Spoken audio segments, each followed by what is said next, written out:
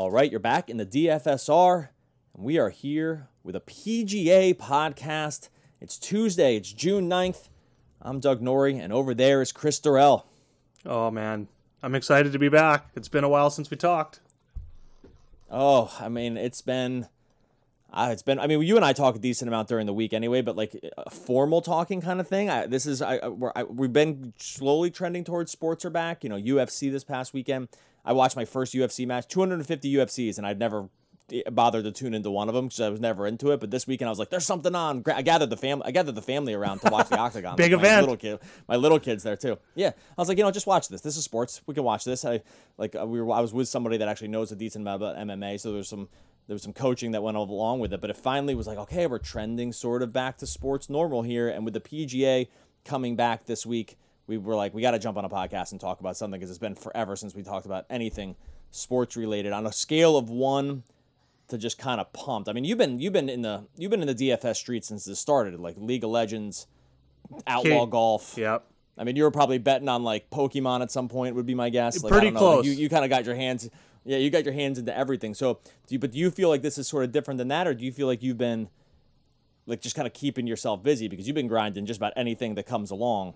Making sure that you're kind of up to date on what's been going on here. Yeah, League of Legends was good. The spring season ended, and then we had some Outlaw Golf. That was really cool to learn some new players and some developmental players that we might even see in the future.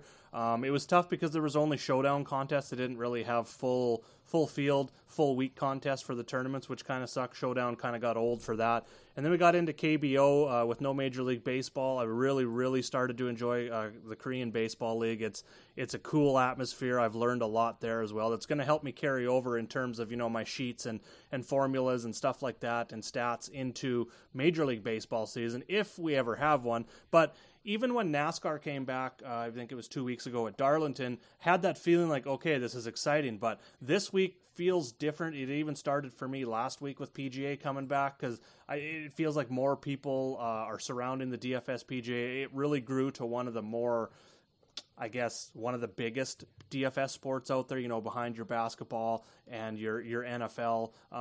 Golf is right up there in terms of popularity. So it just reading Twitter, getting people's reaction, it really feels like sports are coming back this week. So I'm really excited. On a scale from 1 to 10, probably about 13. Yeah, they got $1 million prizes on FanDuel and DraftKings. These are just they understand the need for this stuff. I mean, UFC ran a Millie Maker last week, which would have been totally unheard of just a few months ago.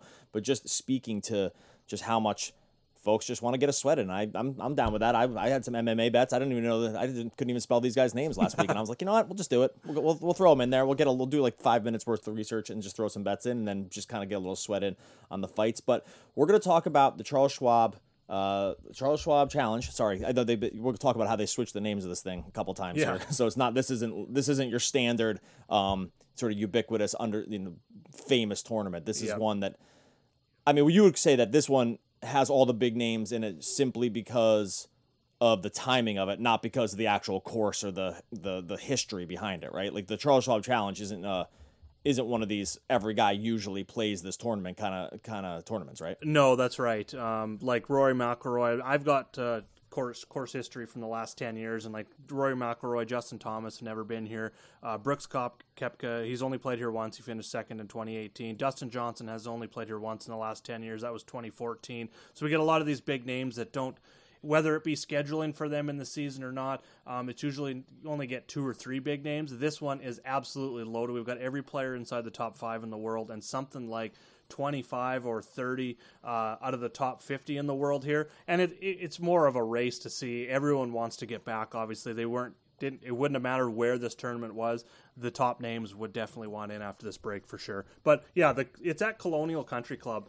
So this year it's named Charles Schwab Challenge. Last year was the same thing. Before that, they didn't have a sponsor. It was a Fort Worth Invitational. Dean and DeLuca 2 years before that. And then going back all the way to 1970 before that, it was always the Crowne Plaza Invitational. So very old event, very historic on the tour that it's been around that long and had that same name, same course, that sort of thing. Not much has changed here. So it's more or less, like you said, the return to golf, and everyone wants a piece of it. All right, so, and that's good because we have a really pretty pretty great player field, honestly. Yeah. Basically, all the stars are here. This is akin to maybe almost like a major in terms of like just the absolute star power that they're bringing to this, which makes sense. And we're going to get into Chris and I are going to get into a discussion here. Chris has a pretty in-depth model that he's been working on for years and years and years that's produced really great results. It's a little bit more filter-based than it is like actual projection-based. Yes. I don't want to step on your toes on that. So if you just correct me if I'm wrong. No, 100%. We've talked a lot about. And then in the background for the last year plus, we've been working on PGA just actual projections here in terms of what inputs would really be important and how we kind of forward build a PGA projection instead of reverse engineering one, which we kind of do with other sports. So not to get too nitty gritty on the details, but PGA is a different animal because you can't really take baselines and kind of chop them up and whack them up in terms of like who you're facing and kind of basically dividing up a season long worth of production and boiling it down on a game to game basis. PGA does work a little differently. So where Chris and I will talk about some of the differences and some of the things his model sees and the DFSR. I'm calling it the DFSR model, though Chris has had a massive amount of input on it, so I don't want to just say ours. And when I say ours, I'm saying Chris is as much a part of that as well because it's mostly just me shooting questions at him, be like, does this make sense? Does this make sense? All this stuff. So just want to be really clear about sort of like the birth of sort of these numbers. But let's talk first about the course. And then, what you're looking at in terms of this course compared to some other, like what maybe makes it stand out, what kind of skill sets will benefit from playing here in terms of what golfers you're kind of looking at when it comes to this, knowing that we get all the big names here. So at that point, we kind of do have to sort of, get into the weeds about what's important. When you look at this course, what are some things that sort of stand out to you? Yeah, so first of all, it's a par 70, just over 7,200 yards. So it's not your typical par 72 that we see most weeks, and that kind of changes the strategy a bit. It makes it an interesting course to come back to for sure because it's not your bombs away, straight down the middle and bomb and gouge, I guess you could call it. You can't really do that on this par 70. It's a little bit more strategic in that you need to place your ball off the tee and in the right spot. I mean, it can be really penal missing the fairway, but I'm not totally looking at driving accuracy. It's more that getting in position somewhere close to the fairway, if you're off the fairway even just a little bit, because the greens are very small. We're right around 5,000. I'm just going to jump to my course notes here and go over a couple of those things here real quick. Right around 5,000 square feet. That's very small. Average, you're right around 6,500, somewhere around there. So we're smaller than average. 84 bunkers, quite a few, in some good spots on the fairways, like in the 300-yard landing mark. So it does force players to either make a decision. Are you going to bomb it, say, 330 over those bunkers and maybe risk not having a shot at the green, or are you going to dial back and maybe go 3-wood, driving iron off the tee, which, air quotes, less than driver is kind of what the industry calls that. I think we're going to see a lot of that this week. For instance, looking back just at the last 2 years, I kind of went and had a peek at the guys that led the tournament in driving, and last year it looked like there was about 30 to 35 players that averaged over 300 yards off the tee. Only 2 of those last year, 3 finished top 10 in the tournament, and then the year before that there was even more. It looks like there was about 45 players averaging over 300 yards per drive, and there was only 4 players that finished top 10. It happened to be 3 of them inside the top 5, including the winner, but as you can see, distance isn't as important as it is in other spots. So that's one thing I'm definitely looking at, are guys that are, 1, really good at approach shots.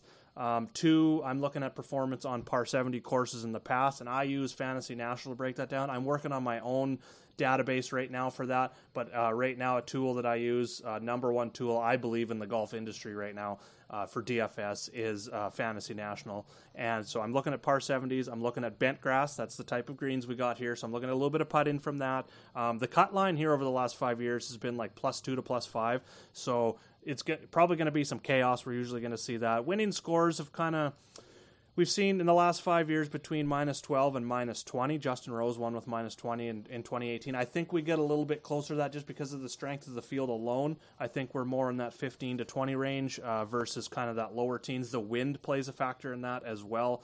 We are here in Texas, so going to always have to pay attention to that. So that's a couple things I'm looking at. And then in terms of approach shot distance, because of, like I talked about, maybe laying back a little bit off the tee, using 3 woods, 5 woods, irons, you're only going to see an average driving distance maybe around 295 to maybe 300 yards. So we're going to get a lot of approach shots in that 150 to 175 range. So I broke down approach shots from Fantasy National over, I believe it's the last 5 years. I'm not exactly sure on the sample size. I know it's between 5 and 10 years, but the percentage of approach shots from each distance, we've got 125 to 150 and 175 to 200, right around that 18 to 19% range. 150 to 175 is 27% of all approach shots have come from that distance. So that's definitely one place I'm really looking at this week in my model. Yeah, it's interesting what you said about the scores probably trending better, only because, like we said at the beginning, this is not the ones where I'm going to call them heavy hitters, whatever you want to call the top tier of talent. If those guys haven't been playing here over time, maybe some of those sample sizes, they're probably correct in that you can look over just the amount of golfers that have played here in the past, and there's going to be differences. But if you're now looking at the elite of the elite kind of stepping into this field, I don't know how much that will sort of bend around the rules around like what's happened here in the past, right? Yeah. That's like the only thing that I find to be it's probably just a question mark that everyone's going to deal with here. Yep. So to say, look, not all the best players have ever played at this thing. This isn't Augusta, right? Where we can say the best players show up every single year to play here. U.S. Open a little different because they move the courses around, but the ones that in general kind of go that are pretty static on a year-to-year basis that draw the best golfers. This is just simply not going to be the case on this one. Now, I do think, let's talk a little bit, mostly this is a DFS podcast, right? So, we're 12 minutes in. We should probably just, talk a little bit about the players that we're targeting here in terms of lineups, in terms of builds and, the GPP versus cash. I want to talk a little how injuries weigh into some of the things that we're discussing here, because sometimes that can be more of a subjective sort of thing that you kind of need to add your own little flavor or question mark around. The models are going to have difficulty. Any model is going to have difficulty around injuries. But let's just start. I'm just going to throw it out here right now. Rory McIlroy, he was your top target. I think he's going to be most people's top targets. Your model, my model, or our model, every single thing he's done is basically just like the best. I don't really know really no matter which way you slice it. Do you think, based on the pricing, he's 11-8 on DraftKings this week. He's 12-2 on FanDuel. Just judging on his sort of dominance over the field over the long term, plus the pricing, plus maybe there's some, maybe some softer pricing here, trying to invite people back into DFS. Do you think we see Rory as just maybe even just the overall top play? And if so, would it be warranted? It's pretty close, and one thing I just started looking at, one of our sponsors is Fanshare Sports. He's number 1 in tag counts right now, 38, and Webb Simpson's number 2 at 37, so it's very close there. But in terms of those top-tier guys, I think Rory is the chalk for sure.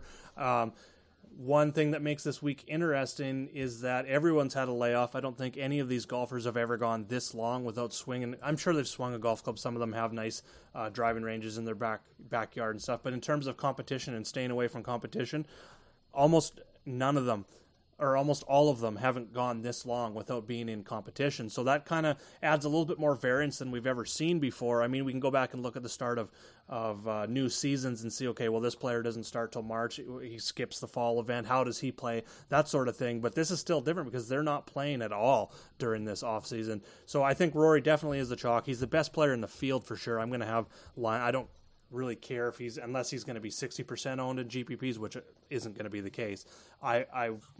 He's one player I'm not going to fade because of ownership, and that's something I'm really looking at this week, is possibly making some pivots in GPP from those players that are going to be high owned just because of the added variance. But Rory McIlroy is one that I'm not looking at ownership projections or nothing on him unless it gets too high. But he's definitely going to be there. He started out the season with 6 straight top 5s, including a win on the PGA Tour. So he was just thumping along. So I'm not really worried about him. I do feel he is easily the top player in the field this week. Look, when you look at his over the last year, two and a half years, his average rounds are just significantly better than anybody else. Yep. It's not mathematically, it's not really all that close. Look, when you look at golfers over the long term, if you just compare them plus minus on average, the numbers as percentages are actually insanely close. It's like 0.97 to like 0.977. So you're all the way into the thousandths decimal place before when you actually start making comparisons. It's very thin. There's a very thin difference between the very best guy and the very worst guy when you just talk about just overall percentages. But when you add that into a model, even what would be perceived to be very, very small differences actually become huge when everyone else is grouped pretty closely, right? So like when you look at him, he just like I said, no matter which way you slice it, he just ends up being easily the best round per round guy on the, at least among this group that's sitting here. His standard deviation is a little high, but that makes sense because his scores are really good. Yes. So it's just the coefficient of variation. When you look at that, it actually gets he actually ends up being a little closer to the field. It's a little higher than everybody else, but again, I'm gonna account that for being he's just so good that he's just gonna have great rounds. A bunch of 63s and 64s rather than just sticking in the middle. Yep. Exactly. It's not like he's just missing cuts or winning tournaments. It's like he's either being really good or he's so good. Yes. and that's where that coefficient of variation kind of comes in. So I think that most models, like you said, will kind of see him as a really popular play. Maybe people fade on ownership. Cash, it seems like an incredibly safe play just based on how good he is compared to the field. Who else in this upper tier are you targeting here? I mean, I'm going to call the upper tier on DraftKings. I'm sort of making this 9K. up. I'm going to call this maybe like 9K and up. 9K and up. There's about 12 guys, 13 guys that have fallen into this range. 13. Obviously Rory. Yeah. So in this 9K range, who else do you see as a pretty safe target or maybe even a GPP target? One thing on Rory before I go into a couple more plays here. On my main model, the sheet that I provide every week, you're going to see that Rory's 26th in my overall rankings. Don't worry about that. One thing my sheet doesn't really account for is he doesn't have any course history, so he gets a ding on that. So what I do each and every week is I will go, just to kind of play with this model a little bit, I will go and make a copy of my sheet, and I will go readjust that model, and I will just completely take out course history and run like form and stats only.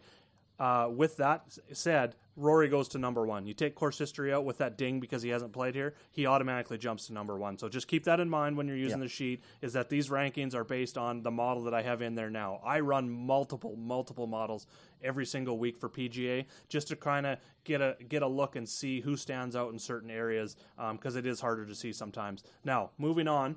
If Rory's going to be that high owned, there's a couple guys that I definitely like. I think Jon Rahm's going to be high owned too. I love his upside. He's one of the best players. He started out the season red hot as well.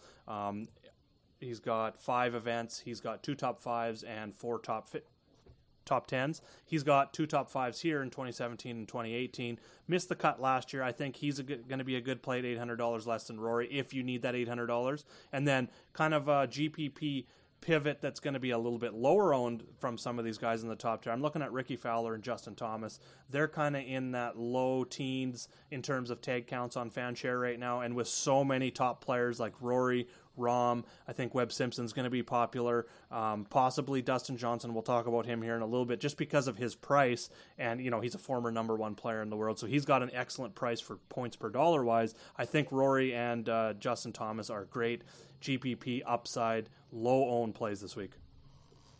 Right now, our FanDuel model has just playing Rory and Justin Thomas together, and then sorting it out on the cheaper side. Whether that's correct or not, that remains to be seen. But just it speaks to how good Justin Thomas has been. Right now, our model just has Justin Thomas over the last couple of years as being the second best golfer overall.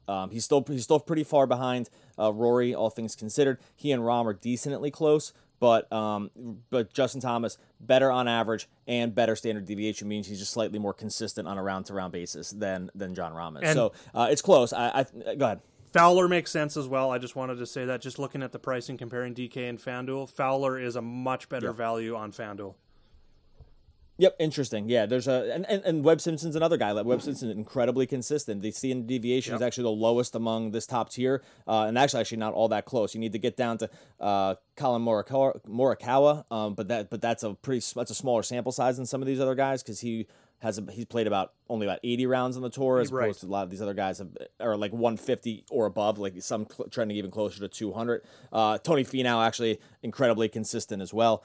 Maybe that's the next tier down for you. But when I'm talking about just in terms of straight up consistency and being really good, that small group to me right now is Rory. And actually, no, Rory consistently not as much, but just overall better. So whatever. That group is Jon Rahm, Justin Thomas, Webb Simpson, and then you scroll down a little bit and you get to Tony Finau. But that's nice. I would say that's the elite group of consistency. Does that kind of line up with what you kind of have observed, or like what you kind of see on a round-to-round basis from these guys? But by the way, if that's the case, Finau kind of seems underpriced maybe on DraftKings as well. Yeah, 100%. That's the way I'm looking at it in terms of consistency. And if I was starting a cash lineup in that upper tier, I'd probably stay away from Rory just because you can build a really nice balanced lineup this week. And I'd probably start with Webb Simpson because of that consistency. We not only know that we're going to get like a very good chance he's going to make the cut, but there's a very good chance he's going to finish easily top 20, and he's got winning top 5 upside right there. So that consistency is there. And Finau, from a points per dollar perspective, we've seen him in that 10K range. I know the field is loaded here, so his prices kind of came down a bit from what we've seen in some lesser fields, but he's just super consistent. And this is one course where his total driving, so he can still get the distance out of his drives, but still keep that accuracy, is what I've found from looking at these past events with him. Like, he finished runner-up last year, 29th in 2017, 34th in 2016, and 19th in 2015. He's been very consistent here, and then almost took it home last year. But he's still averaging over 300 yards per drive and still staying accurate. So, I mean, that's huge for me in terms of, if I was starting a cash line right now today, gun to my head, it would be Webb Simpson, Tony Finau. That's where I'd start. Yeah, and by the way, one thing that's really funny about DraftKings for us is that even though Rory is basically lapping the field in terms of projection, that 11-8 does get a little close based on sort of what you said, because it's like all of a sudden when you can, and our model has it the same way with Webb Simpson and Tony Finau, basically, right? If you just want to get a little bit safer, Finau is a lock, Simpson's really close in terms of just where you start with consistency. But the difference of Rory at 11-8 and all the way down to Webb Simpson at the 98, that 2,000 savings makes a huge difference. Right? Totally. I don't want to get into the math with everybody. Most people should just understand this. The $2,000 difference, yes, Rory's better, but is he $2,000 better? When you can make up that $2,000 in terms of just maybe having another sort of elite golfer in your lineup, that's where that math problem gets a little closer. I don't think that problem is as clear on FanDuel. I think on FanDuel it's a lot easier at 12-2 to say it's Rory and we'll figure out all the rest. On DraftKings, even with how good of a projection is, it does come a little close. Now, I'm going to stay in this top tier. We're going to go through the lower tiers here in a second. Just before you go forward, one more thing on Rory before we move. The difference there is the $2,000 is the difference between Rory and a 6K player to finish your lineup, or Webb Simpson and an 8K player. I'll take Webb Simpson and an 8K player in a cash lineup. Exactly, that's huge. That's huge. When you look at this field, there's massive differences between those price tiers. That's irrefutable. So I totally agree with you. I still think it's fine. I still think you can probably find enough value just based on the field. But it's way closer. I'm going to stay in the top tier here because you mentioned him, Dustin Johnson. So this is a guy that offline, online, but off pod, you and I talked a lot about. Because if you look at Dustin Johnson over the last couple of years, Dustin Johnson is among the very best golfers in all of golf. He's actually, by this model, when you don't factor anything else in, he's actually the 4th best golfer. Rory, Thomas, Rahm, DJ. That's the order. And then there's kind of actually a big drop-off after those 4. So when we first ran the model, by the way, missed one cut in the last 162 rounds, not tournaments, but he played 162 rounds and he's missed one cut over that time. So you just divide it by 4 and you'll basically figure out how many tournaments he's played. But you and I talked about it, and you said, ooh, like your first reaction was, I don't know. And I was like, oh man, that's crazy. Now this is my ignorance about golf though, because I thought this was interesting. Tell me why you sort of buckled at, or, not buckled, that's the wrong word, whatever. You kind of like, grimaced when you see the DJ come in there, because from a mathematical standpoint, with nothing else to figure out, you're like, this is the deal of the century. 9,500 on DraftKings, 11.7, a little closer on FanDuel, but it's, our model would say, absolute must figure out everything else after him. But you had a different take on it. I think people, I want you to tell people why. Well, he had knee surgery back in September. I mean, that's quite a long time ago now, so it's not like it was last week he had knee surgery. He was injured 2 weeks ago or anything like that. But since he came, like before, he was gaining strokes, like 3-4 strokes on average per tournament. And then right before the surgery, he lost about almost 16 strokes on the Tour Championship and the BMW Championship at the end of last season. Had the surgery, came back in January at the Tournament of Champions, finished 7th. I mean, that doesn't really stand out to me. We're only talking about a field of 30 players. So not a real big deal. He gained almost 2 strokes on approach, which is great, but that's a super easy course. Went to the AT&T Pro-Am, finished 32nd. That was a month later, so he took a month off from the Tournament of Champions. This is only PGA Tour. This is not overseas or anything. I don't have that up with me right now. But the Pro-Am, he lost strokes on approach. He finished T32. Then went to the Genesis the following week. He had a good event. Finished T10, and he gained strokes in every single strokes gained category.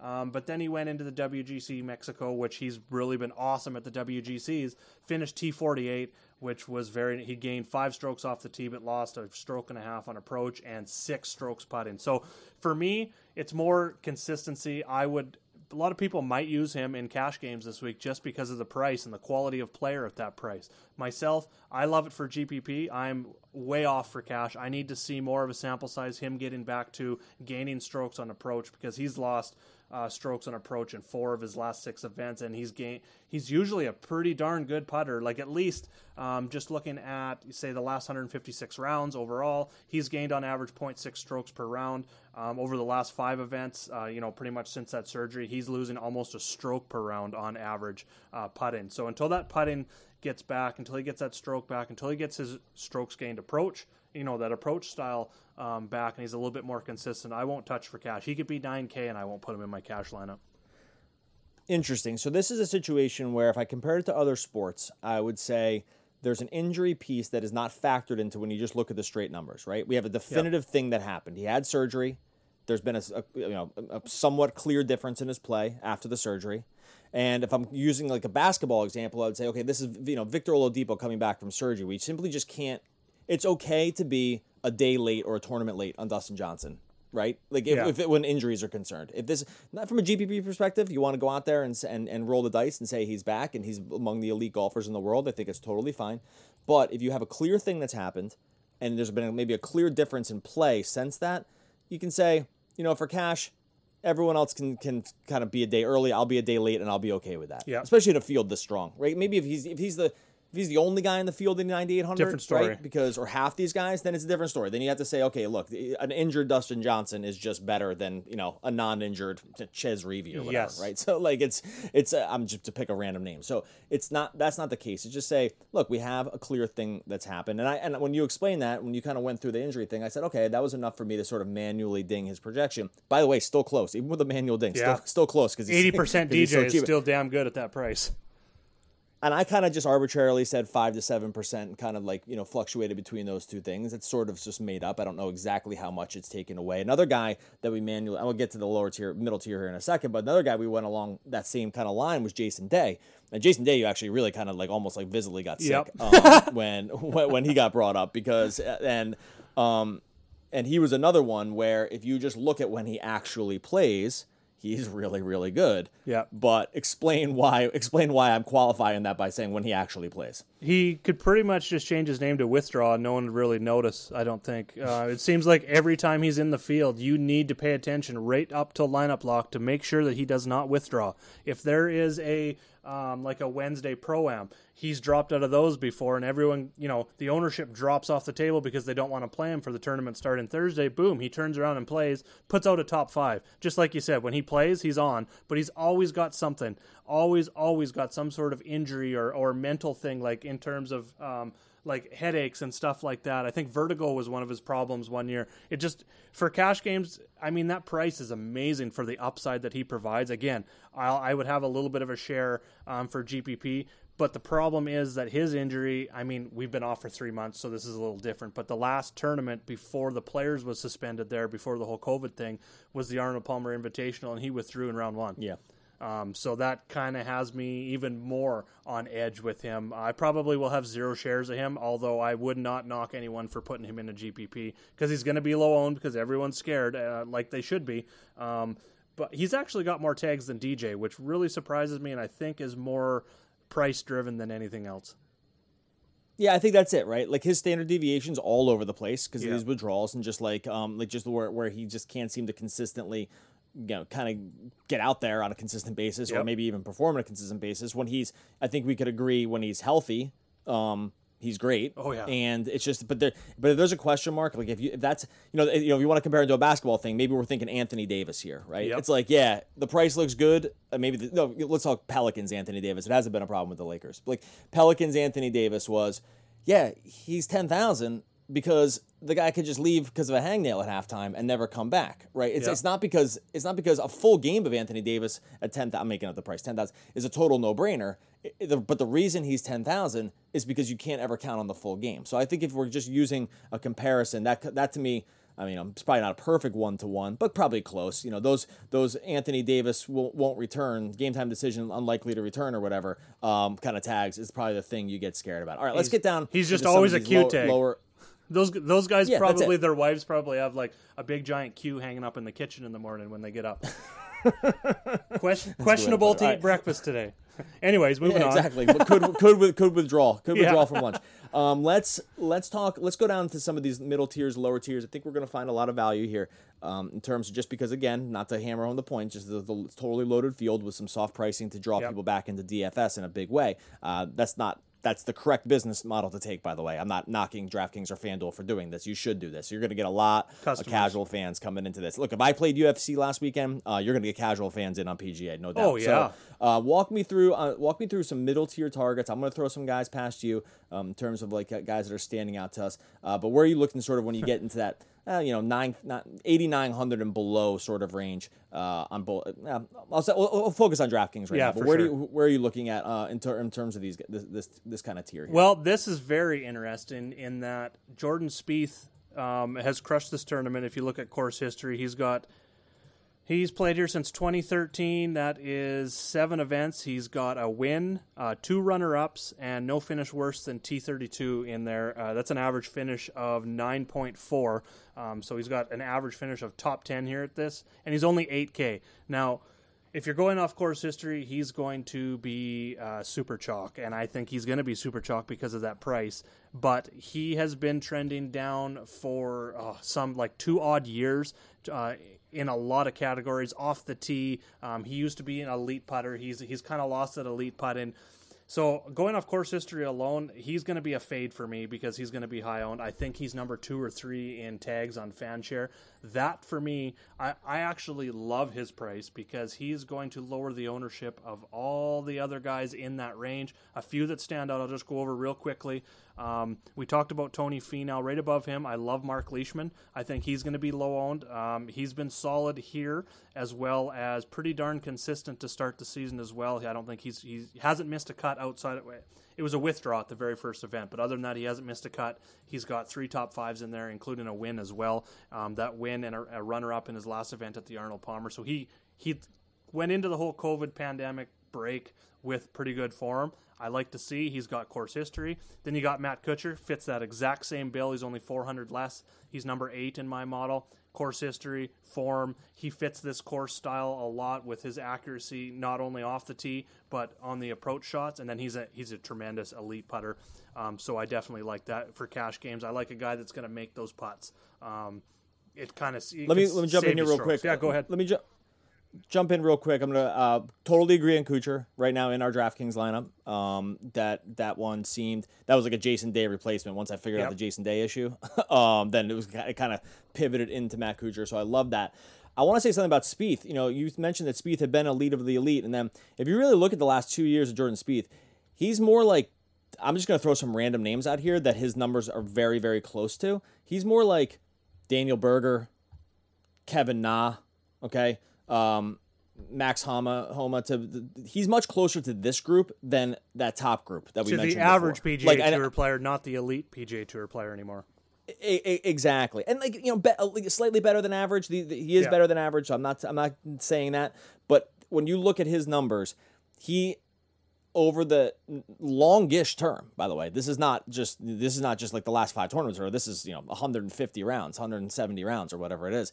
He's just not in that top group. Now he's priced accordingly, at least on FanDuel. He's not priced in that group. That's correct. But my guess is a guy like Spieth probably rings out in the heads of people, like the average golf fan or below average golf fan, more than the other names that I just threw out there, right? 100%. Like those names aren't going to carry as much weight as Spieth, because for a while he just wasn't in this group. He was in the top group, but I just want to caution that it's been a long time that he's just been basically in that like upper, or just actually like kind of upper middle tier, we'll call it. It's just not the Dustin Johnson, Webb Simpson, Brooks, Koepka, group, Rory, obviously, group of guys. He's just, even though his name might sort of land for different people in that, like it did for me, as sort of just like a novice golf fan at the start. So, and that's why he's going to be just popular. Yeah, and is it going to be correct? I don't know. The numbers do not support it. The numbers do not support a play for him as specifically as a cash game play. Now, he'd be a guy, if I saw that he was like 40% owned, 50% owned in DraftKings, I'd probably say good. I think people just made a straight up mistake, or they're buying off name, because there's not a single number that supports that him as a play, even with a very cheap 8,000 price tag, and I think people will be drawn to that. Can I throw out some cheaper? Do you have some more guys? I want to throw out some cheaper guys to you and give me. I want to hear what your thoughts. Guys first, and then I'll just throw in the last few guys if you don't hit on them, because I think you're going to hit on a few guys. Okay, so when I'm running the models, it's kind of, like I said, it's prioritizing Rory. It's Finau is definitely a guy in there. Jon Rahm, Justin Thomas. These are the guys that it's kind of wants to get in there. Now, when you do this, you obviously need to take some stabs at the lower middle tier and below, just to be able to fit in.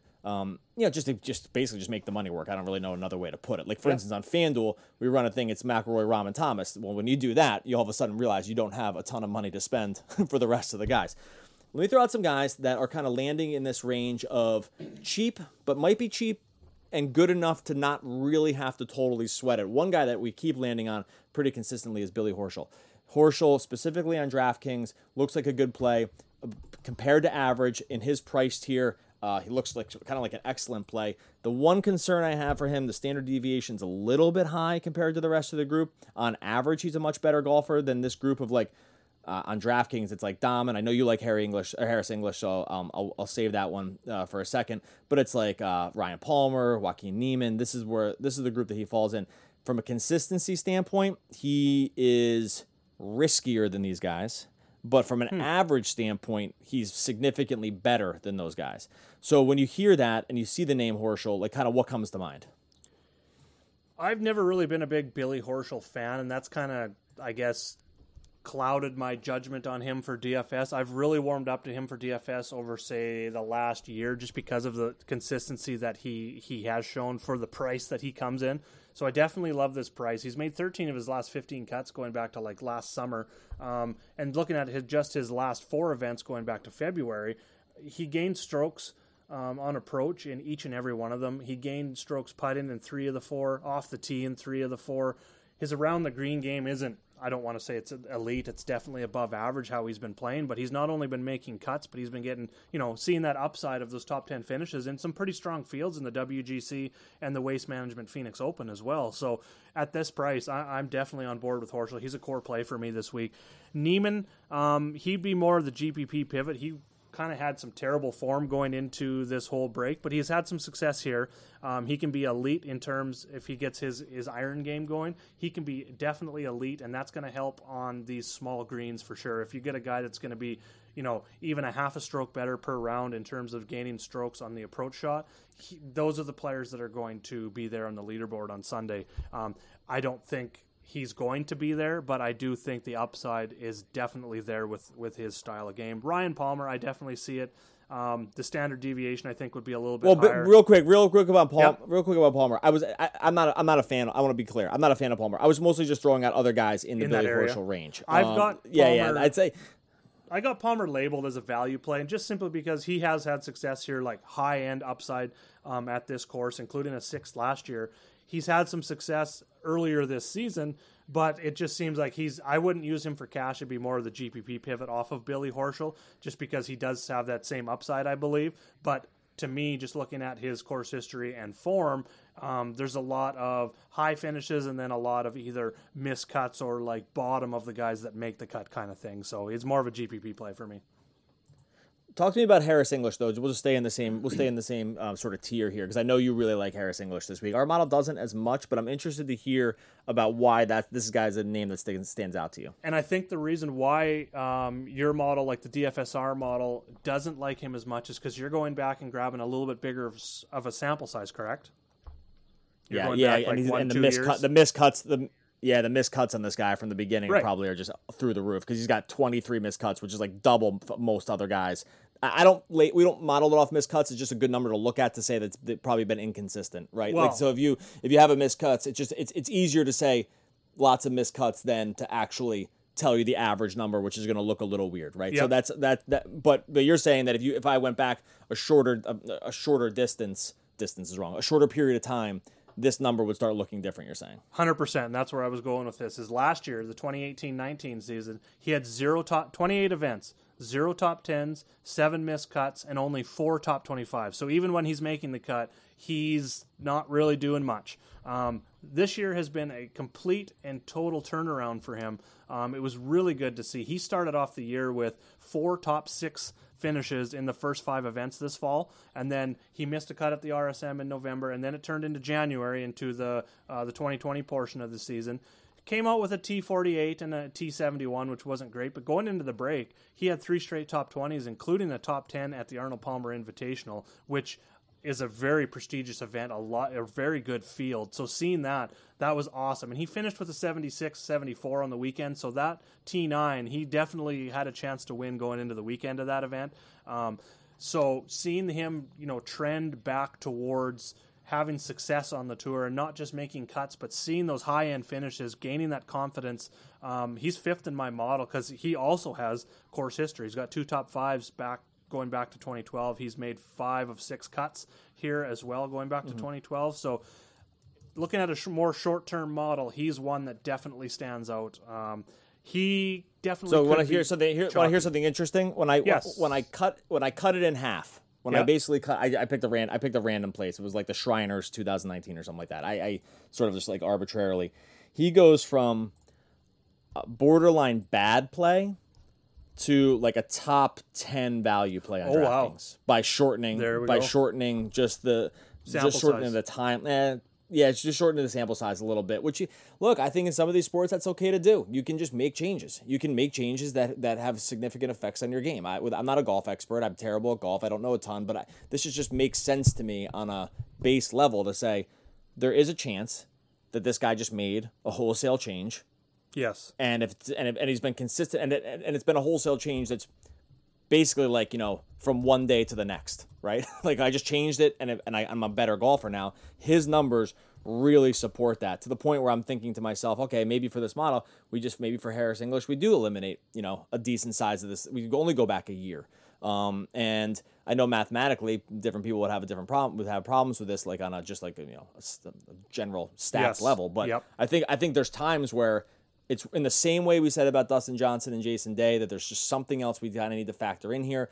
I think this is a reasonable thing to do as well. So and this is why it's so great to talk out. And to back that up for you, in comparing to other sports, most other sports are daily. You got your hockey, your basketball, your baseball; those are daily. So we're automatically getting a large sample size in not so long of time frame. Versus golf, to get that large sample size, you're going back 3 years. Harris English went through a 3-year stretch of just absolutely terrible golf. He's probably wanted to quit. Worked with his coach to come back, and obviously he's proven that he's made a huge change. And he's, what did they say in one article? Harris English is becoming Harris English again, because before that 3-year rut, he was a very good golfer. And now he's getting back to that. So golf sample size is a little bit different, and you really almost, in certain instances like this one, we really have to be open to, like you said, making changes, factoring in other things that maybe we would never do in other sports. And it's going to be subjective, and it could be incorrect. Yes. I want to be really clear about that too.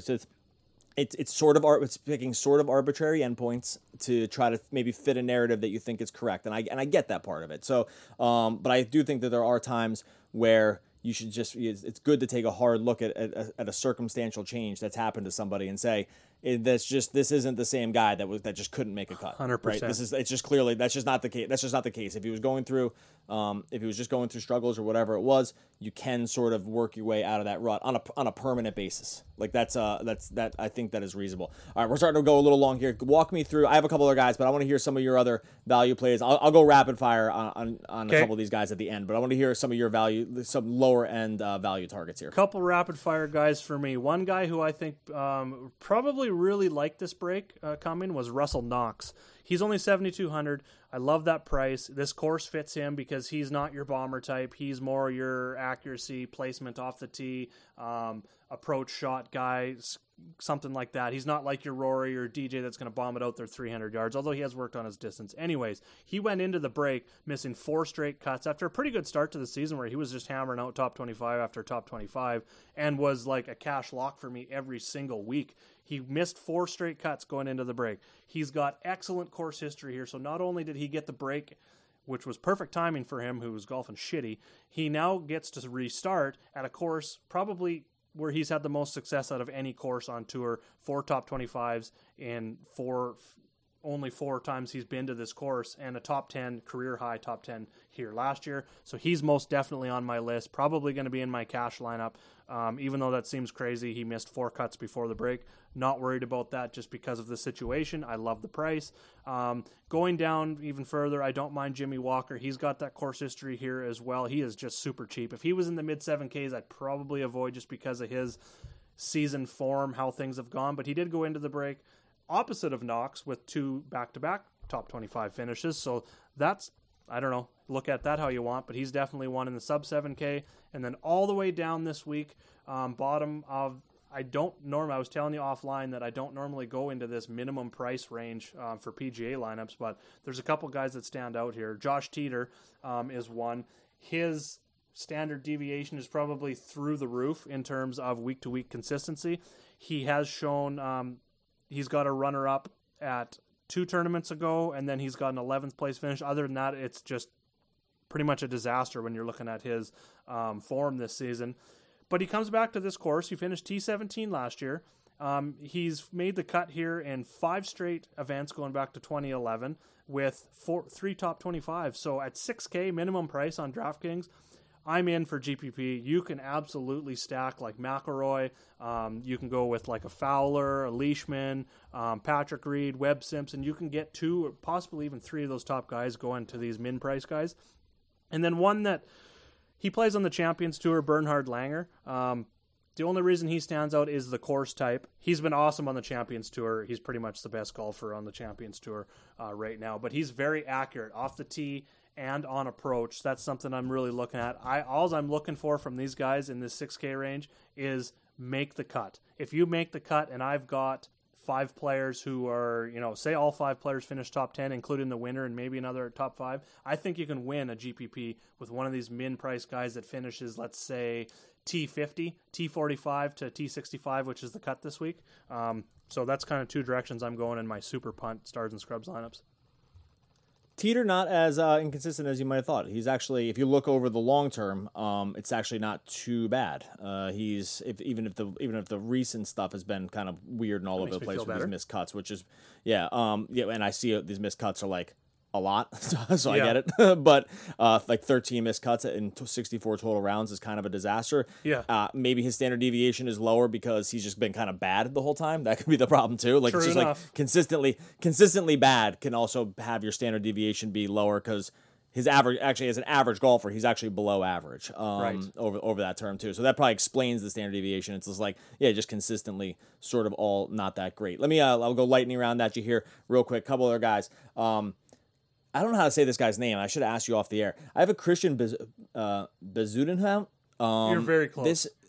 Bezuidenhout? Okay. He, not a crazy sample size. He's a Euro guy, right? Yes, that's correct.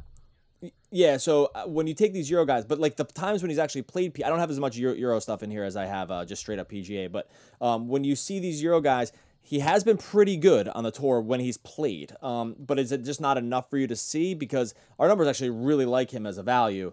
I'm just a little concerned that I'm not looking at enough overall data to make myself feel like really good about it. Well, there's not a lot of data.